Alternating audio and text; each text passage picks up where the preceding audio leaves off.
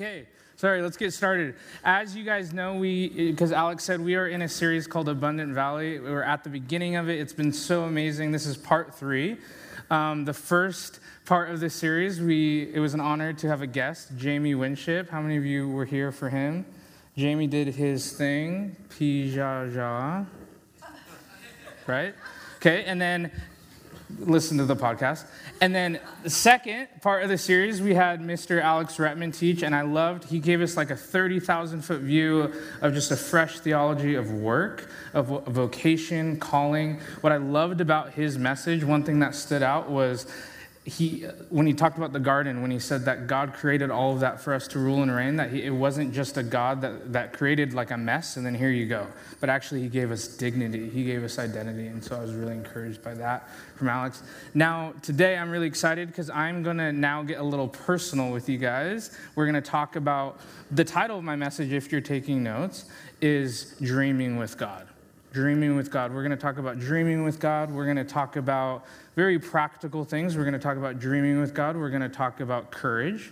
We're going to talk about discouragement. We're going to talk about how we're going to, as believers, how we thrive in the process of dreaming in our vocation, in our calling, what we feel called to do. So before we get into it, I think in regards to dreaming with God and getting fresh dreams with God, I love to start by talking about the goodness of God. That I know that something we say around here is that God is good. The goodness of God should be and is the cornerstone of all theology. I have found that a lot of what we think about Jesus, the things that we do, the choices that we make, can actually be boiled down to whether we believe God is good or that he is not. So let's start actually just right off the bat reading some scriptures. We're going to go through these. These are all about God's goodness, so hopefully these make you happy. They're going to make me happy. Here we go. Romans 8:28, we know that in all things God works for the good of those who love him, who have been called according to his purpose. Next slide. Psalms 34:8 says, taste and see that the Lord is good. Blessed is the one who takes refuge in him. Next slide. Psalm 31:19, how abundant are the good things that you have stored up for those who fear you, that you bestow in the sight of all on those who take refuge in you. I think we have a lot more actually. Here we go. Psalm 107:1, give thanks to the Lord for he is good. His love endures forever. Next slide. Nahum 1:7. That's a book in the Bible. The Lord is good, a refuge in times of trouble. He cares for those who trust in him. Do we have one more? James 1:17, every good and perfect gift is from above, coming down from the Father of the heavenly lights. I like that. Who does not change like shifting shadows. I think that's it for now, right? Oh, the best of all. Here we go. Jeremiah 29:11. For I know the plans I have for you, declares the Lord. Plans to prosper you and not to harm you. Plans to give you hope and a future. So good. I was encouraged. God is good. So like how I said, God is good. What we just read, the goodness of God, is the cornerstone of all theology. It's what we believe. I've also found as humans that the goodness of God is one of the biggest belief systems that the enemy fully goes after. He knows if I don't believe that God is good, then I will actually become Lord of my life. So let me explain what I mean by that. Alex kind of touched on it last week, but it's what we saw in the garden. The first thing the enemy goes after, I believe, is the belief that God is good. He goes after and questions God's character. He says, did God actually say? Or even says, you will surely not die. So maybe paraphrasing a bit, but essentially he's saying, can you really trust God? He's not that good. And even maybe points him out to be a liar. You won't die, right? And then what happens next is Adam and Eve take on their own lordship. They move into isolation, and ultimately, if you will, they get discouraged with their circumstance, then in a moment question his goodness, and then act on it, which I would say moves them into governing their own life. They then think and truly know in that process what the creation was created for, instead of realizing and maybe having some type of dialogue like this. Wait, we know who the Creator is. All he wants from us is intimacy. He created us to enjoy his creation. And since he's God, he probably knows the best plan, the best blueprint for his creation. So we should just focus on this intimacy thing and trust that his governing plan and lordship will play out amazingly through our life because he's good. That's the way we should think, amen? So guys, God is good. It's who he is. It's his nature. This is important to point out because his goodness is not just something that he chooses to be. It's not just something that we twist his arm to I hope he's good today and I hope through my actions he will be good. It's his nature. It's who he is. It's not something that we happen to see. It's not something that we can catch him on a good day doing. No, it's who he is. He doesn't change and he's good. So to bring this point a little bit more personal, what I've seen in my life and other believers and friends is that the goodness of God is always put on trial and questioned when life happens differently than we thought. Through circumstances we don't like, when we focus on, quote, maybe our stuff more than the kingdom, and I truly think it's a scheme from the enemy. So let's get real for a second. So the healing doesn't come. Maybe the dream that you have, the calling you feel like you have, the job that you desperately are working for, and unfortunately you don't get it. See, through the ups and downs of life, we have the opportunity to choose his goodness or to not. To believe that his promises over your life will come to pass. See, if the Father spoke it over your life, then it means that it's true. That he has a plan to see it through, and the key for us in the midst of us dreaming with God is to trust in his timing. So now to talk about God dreams, a lot of times when we get in his presence and he starts speaking over us, these dreams over our lives, it's a vehicle to start showing his nature and his goodness.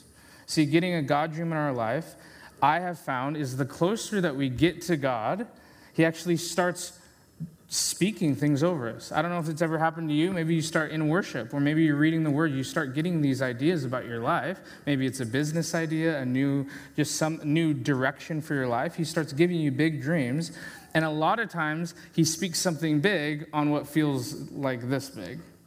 And you're like, how are we going to get there? But just like how Jeremiah 29:11 says, is he has plans for you to prosper. And he starts speaking big things, and you're like, oh my gosh, you have that in store for me? It's that good? It's that big, right?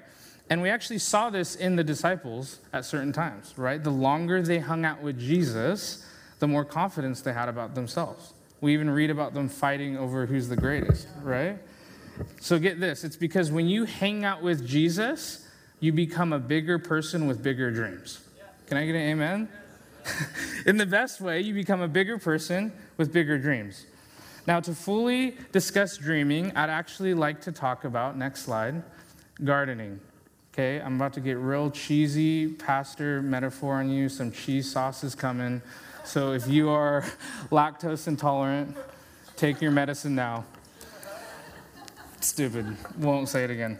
Okay, gardening. God has created us all to be dreamers, and when you start hosting his presence and seeking him, the Lord actually starts planting seeds in your heart, dreams that are seeds. And I have found over the years that Jesus is a master gardener. He loves to prune, he loves rich soil, he loves to plant his dreams. You catch that? His dreams, his plans for you. So even think with me for a second.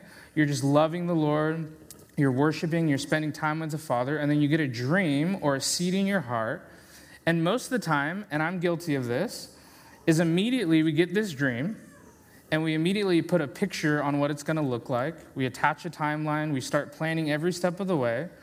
I've done this multiple times, and I'm not saying that this is bad in nature. Getting excited, co-laboring with him, we'll talk about that more later, and dreaming is awesome. But I also bring it up because I know a lot of times I've done a lot of planning without him. Yikes, it's like not good. It's like I'm going after him and then he gives me a dream and I'm like, okay, I got my nugget and now I'm going to go do my thing. And how many of you know that in his goodness, when he gives a dream, a lot of times we forget where it came from. We forget that it was his plan. And like how I said, we start running off doing our own thing. Here's what we need to know. If he gives you a seed and a dream for your life, it means that it's because he found really good soil in your heart. So he plants a dream, and most of the time we stop focusing on the soil, and we start focusing on the seed.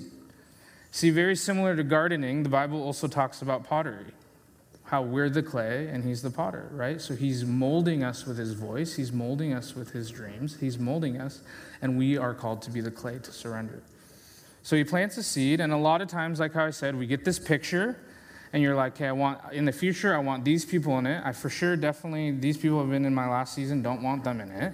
I want to really be planted there. I really don't want to be planted here. right? I need to have A, B, and C in my dream, and you start focusing on your dream. I want this type of house. I want this type of, and that's good in nature, but it can be very me, right? But then life starts to happen, and the timeline starts to not line up on our dreams sometimes. And then Q, stage left, next slide, discouragement. Discouragement, which ultimately leads to question God's goodness. So it sounds like a scheme from the enemy, right? It's what Satan's been trying to do since the garden. And even though it sounds intense, get this, the enemy knows that if he can get you focused on yourself, to be self-righteous, and only have you think about your plan, your timeline, your dream, your big career, your fame, he actually then knows then you will get discouraged. And he once knows that if he takes your courage, you will question the Lord's goodness. But guys, that's not the gospel as we know. Jesus said, it sounds a little intense. If you get to know me, I'm kind of intense. I promise I make jokes. But the gospel is, Jesus said, come and die and follow me, right? So he's saying that he has a blueprint for, hey, you come to me, pick up your cross and follow me, and you're about to have the best life that you've ever had. It's good news. So simply put, our job is to maintain healthy soil, to stay encouraged in his presence and have faith and believe in his goodness through every circumstance, to really go after his heart and not focus on self-promotion, our big idea, but really to surrender those things to him. Amen? If you look at some of the greats in the scriptures, God gave them a seed or a dream, and it actually took years and years for that seed to come to pass. See, it's about continually pursuing the Lord and thriving in the process. See, it's very simple, but a good reminder for me. Next slide, here we go. We are not in pursuit of a dream. We are in pursuit of Jesus. I'll say it again, so simple. And I'm looking up here because I can see the slide. Sorry, I don't know if any of you guys are like, whoa, how's he, whatever. Okay, in my head. Jake, focus, Holy Spirit, correction. Okay, we are not in pursuit of a dream. We are in pursuit of Jesus. Oftentimes, when I've been discouraged, or maybe I ask someone how they're doing and they're discouraged, or even if someone asks me why I'm discouraged, a lot of times I have found it's because something is not happening, right? Well, based on what that slide said, I would argue it's like, well, what are you in pursuit of? Jesus and his plan, the goodness of your life? Because if you're in pursuit of Jesus, well, he's always with you. He's always good. We're constantly growing in our revelation with him, growing in worship, growing in the gifts. So most of the time I found in my life and other believers that you're actually not discouraged with your relationship with Jesus, but you're actually more so discouraged because something isn't happening quick enough or something isn't happening big enough. So once again, we are not in pursuit of a dream, but in pursuit of Jesus. So quickly, back to gardening, I want to ask this question. What makes good soil for dreams? Well, a lot of things, and through my little nerdy research, and this always happens, there's going to be some master gardener after this went wrong, but this is what I found about gardening, okay? What really stood out was what makes good soil is water and air quality of the soil. And some of the most ideal soil is a mixture of, yes, the water and air, and get this, it is also a mixture of dead matter from the earth. And so, to get more cheesy here, so us in worship, our quiet time with God, or really anywhere, we're going to look for moments in dreaming with God where we die to ourselves. Where we die to ourselves, we die to we practice picking up our cross and following him, where we kill any selfish desire or sin that tries to be Lord in our life. Now, I want to talk a little bit more about those ingredients, water, air, and dead matter, if you will. So, next slide, water. A lot of times in the scriptures, water equals Holy Spirit. So let's read some more scriptures here. Next slide. So Isaiah 58:11 says, "The Lord will guide you always. He will satisfy your needs in a sun-scorched land and will strengthen your frame. You will be like a well-watered garden, like a spring whose waters never fail." Next slide. "But whoever drinks the water I give them will never thirst. Indeed, the water I give them will become in them a spring of water welling up to eternal life." And now moving on, air. Air, a lot of times in the scriptures, is his breath or his voice. So here we go. Next slide. All scripture is God-breathed and he's useful. I love this. He's useful because he's just so good that he would do this. God-breathed is useful for teaching, rebuking, correcting, and training in righteousness. It's good. Next slide. My son, pay attention to what I say. Turn your ear to my words. Do not let them out of your sight. Keep them within your heart, for they are life to those who find them and health to one's whole body. Proverbs 4:20 through 22. So guys, let's be the people that tend to ourselves, that we don't just focus on our dreams, our gifts, and we don't make the seed our dreams, but we make the Lord of our life our dreams. And let's focus on the soil of our heart that's good for planting, and we are formed by his spirit, so water, and his voice. Now, I mentioned a bit ago, I want to talk a bit about courage and discouragement. I found with those two things, they determine whether we are filled with the Spirit and shaped by his voice, or we are moved by our feelings and what happens in life. So some thoughts on courage. Next slide. Apart from courage, we cannot move forward in the dreams God has for our life. The goal of the believer is to keep your courage when life speaks loud. So what do you do when the sense of discouragement is coming? Well, let's ask these questions. Next slide. How do we position our life to live encouraged?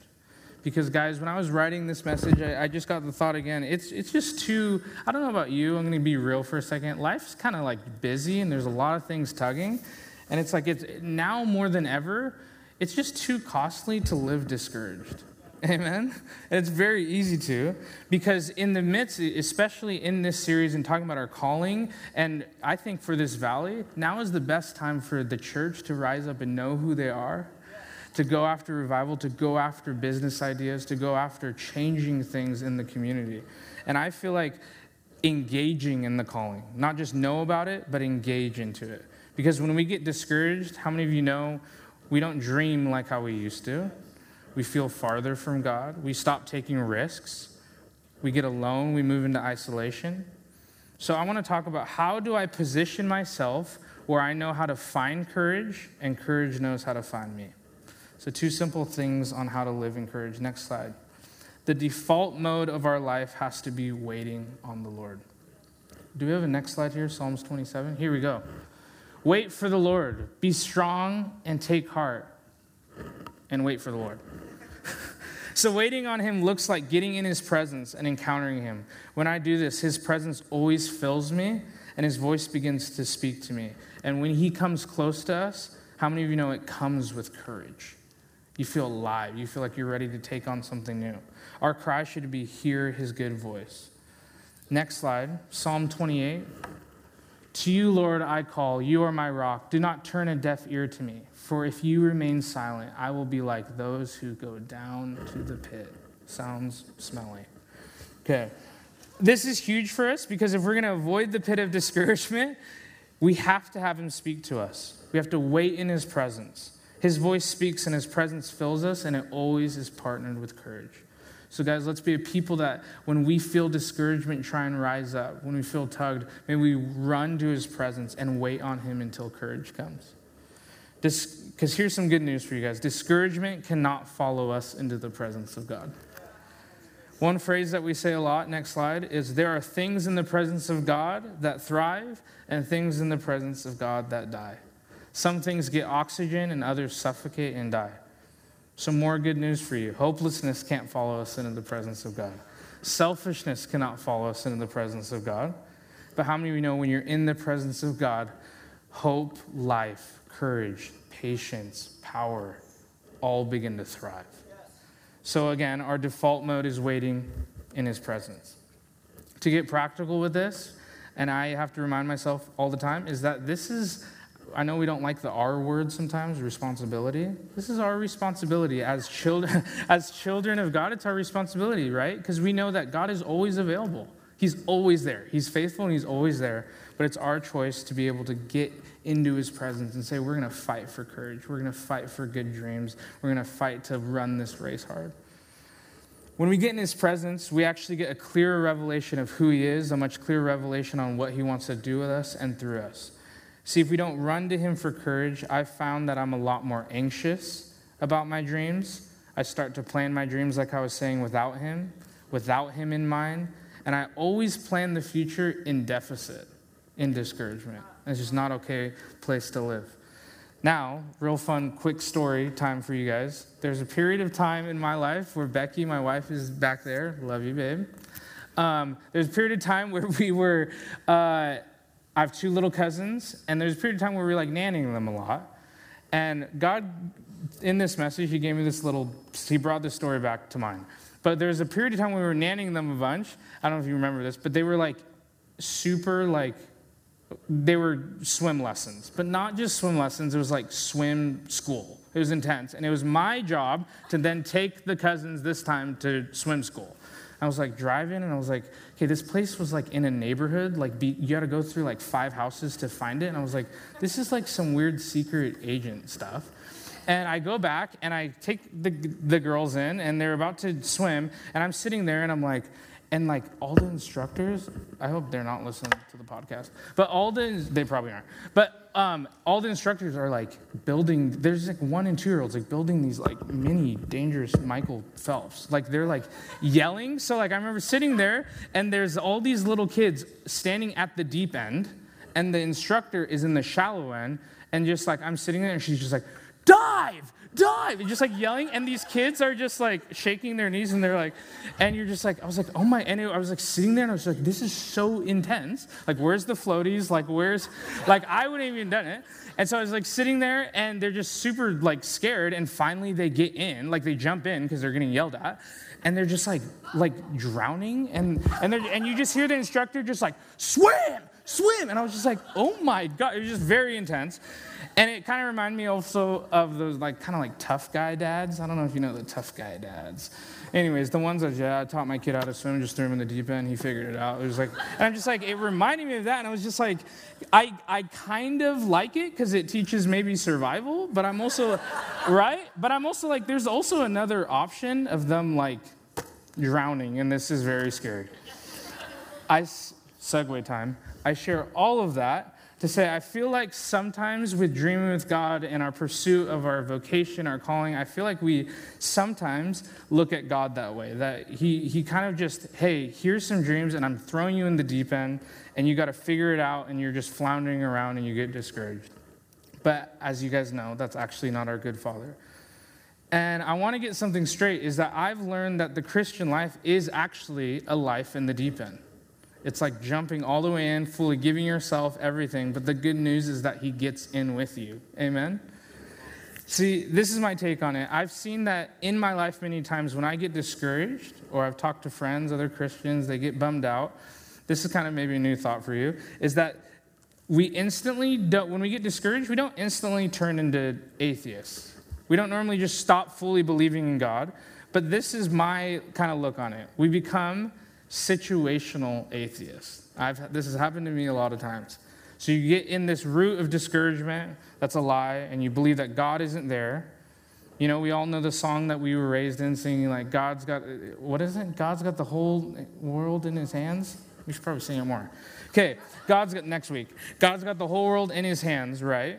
So we know that song, and we get to the point where it's like, yeah, God, I believe that you have the whole world in your hands. I just don't believe you have this situation in your hands. Or I believe you're there. I see you working there. I just don't believe you're here in my house, in my dream, in my plan. So let me challenge us that we cannot approach any situation without his goodness and without the thought that he isn't with us. Because wherever there is discouragement in the process of life, it's because I'm thinking I'm facing a situation on my own. But God is saying, yes, you're in the deep end. Yes, this is new territory. Yes, this is a new business idea. Yes, this is a new semester in school. This is all new, and it feels like you're in the deep end, but I'm right next to you. And he wants to fill you with courage in the process. Now, quickly, I want to talk about two things that help fuel courage. So the first one here is how do we position our life? Oh, gosh, I don't know if that's the next slide. Thanks, guys. This is me. Hold on, let me find my little spot. Sorry. I'm so glad I edit the podcast. Let me see here. Santa Maria. Can we open a window? Okay, next slide. Let's try it. We'll just see what happens here. Okay. Oh, we got it. Oh, the first one. Sorry, that's why. The first one was waiting on the Lord. The second is community. Thanks, guys. I'll be leading worship next week, and Alex will be back. Just kidding. Okay, the second thing to stay fueled and encouraged is community. God gives us courage through people. Once again, isolation is such a killer. The enemy wants you to be alone, and pity parties are such a real thing. Isolation is normally actually the brother of shame, I've found. But I've also found that the community, if you have a community of people that love you, love the presence of God, when you have those people around you, it drives that stuff out and it puts courage back into you.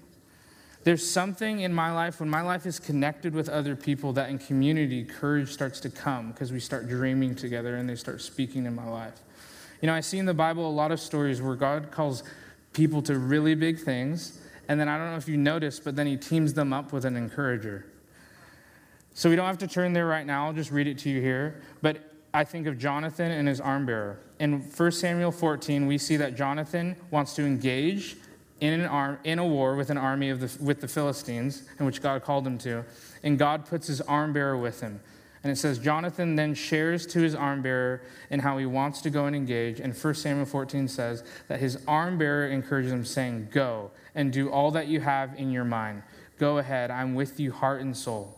Then right after that, Jonathan says, "Very well, come on then, we'll cross and go towards them." So it was after an encourager spoke into Jonathan's life that he then stepped into what God had on his heart.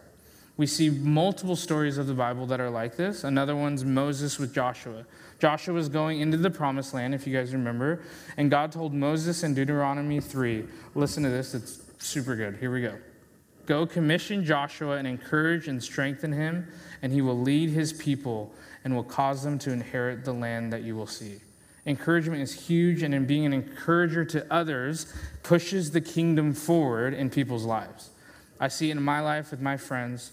I know Alex and I, in planting this church with our team, it was like there's constant times of him putting courage into me and me putting courage into him and saying, hey, don't forget the dream. Thrive in the process. And then also pushing friends to the presence. The courage is in the presence. It's a big deal. Discouragement drives us into isolation. It's the opposite of community. If you remember, we first see it in the garden. The fruit in the garden, they eat the fruit of the garden, they run away, they hide, and they get ashamed. I know whenever I'm discouraged, I want to isolate myself. I go introspective. I start throwing my own pity party. And how many of you know a pity party is normally a party of one? It's pretty lonely. We start feeling sorry for ourselves. We start getting tired and justifying why we feel the way we do. So in the midst of discouragement, I have some questions that I think we're going to get real practical. 2 questions that I think have really helped me, and hopefully they can help you.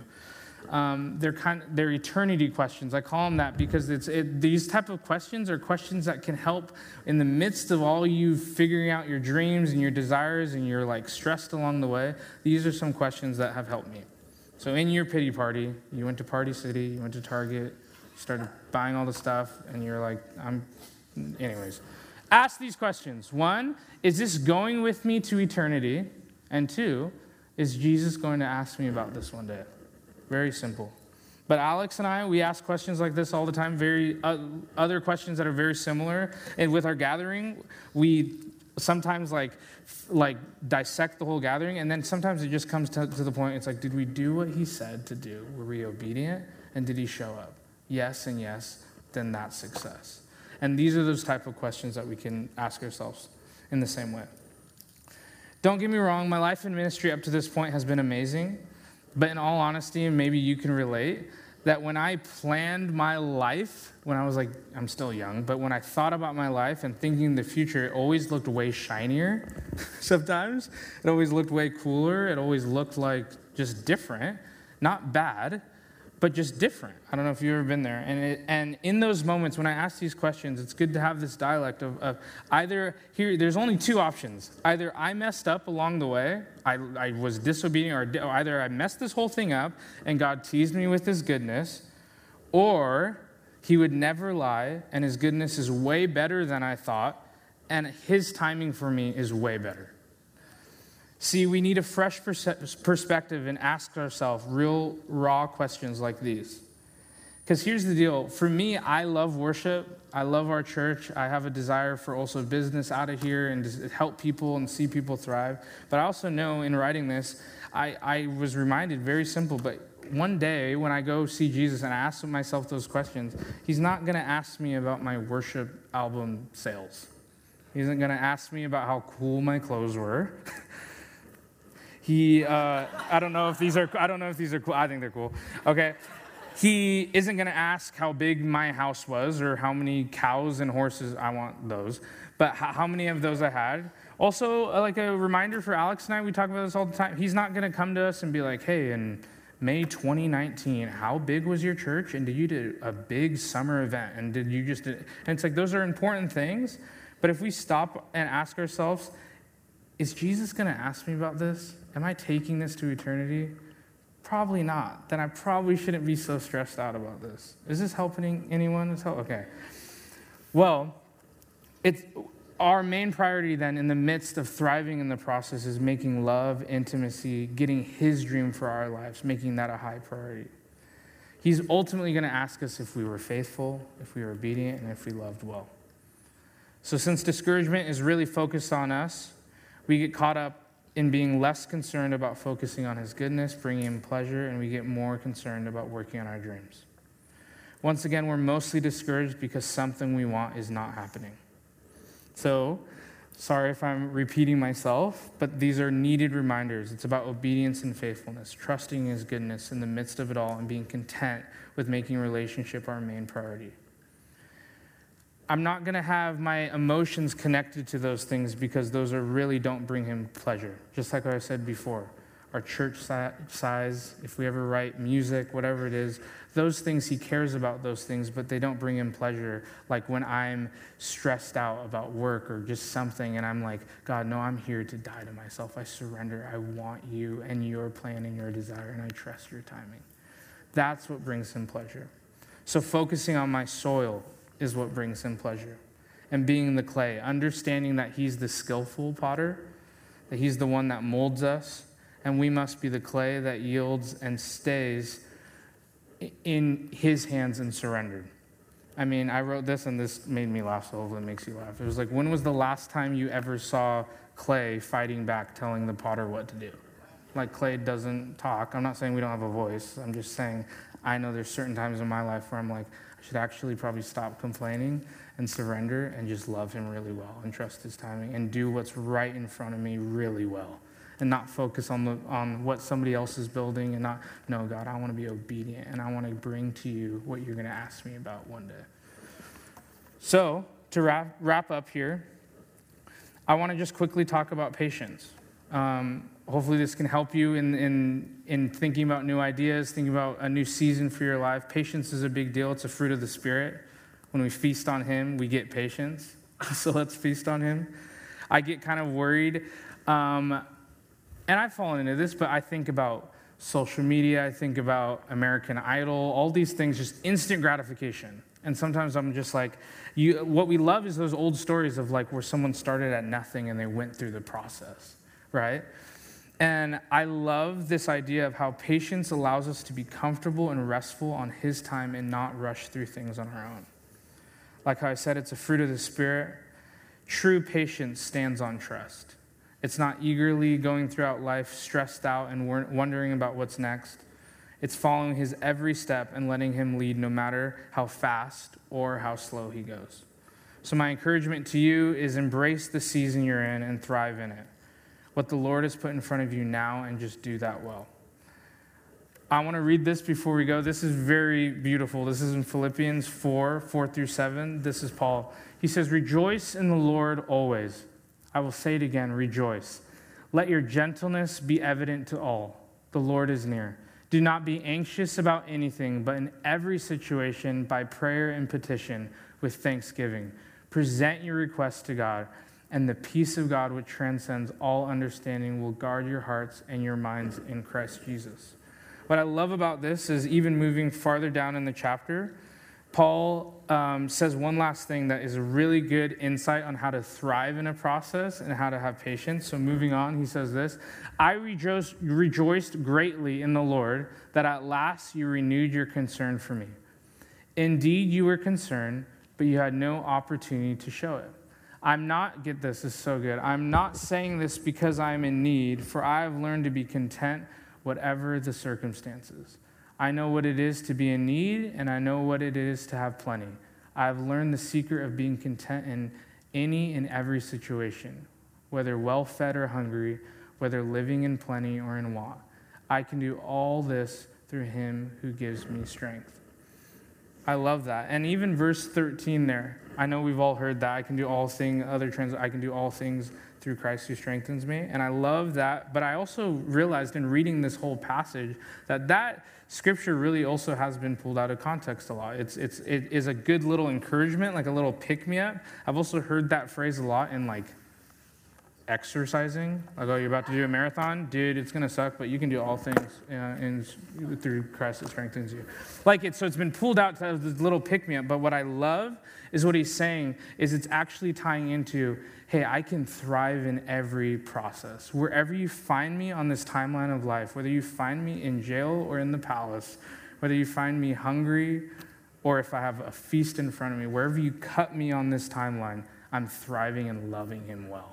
And I love that. And we're going to be that type of church. We're going to be, right now we're in our beginning stages of just saying, hey, God, even here, it doesn't matter what it looks like in 10 years, we're going to be the same people chasing after your presence. And so my prayer for you guys, maybe let's all stand.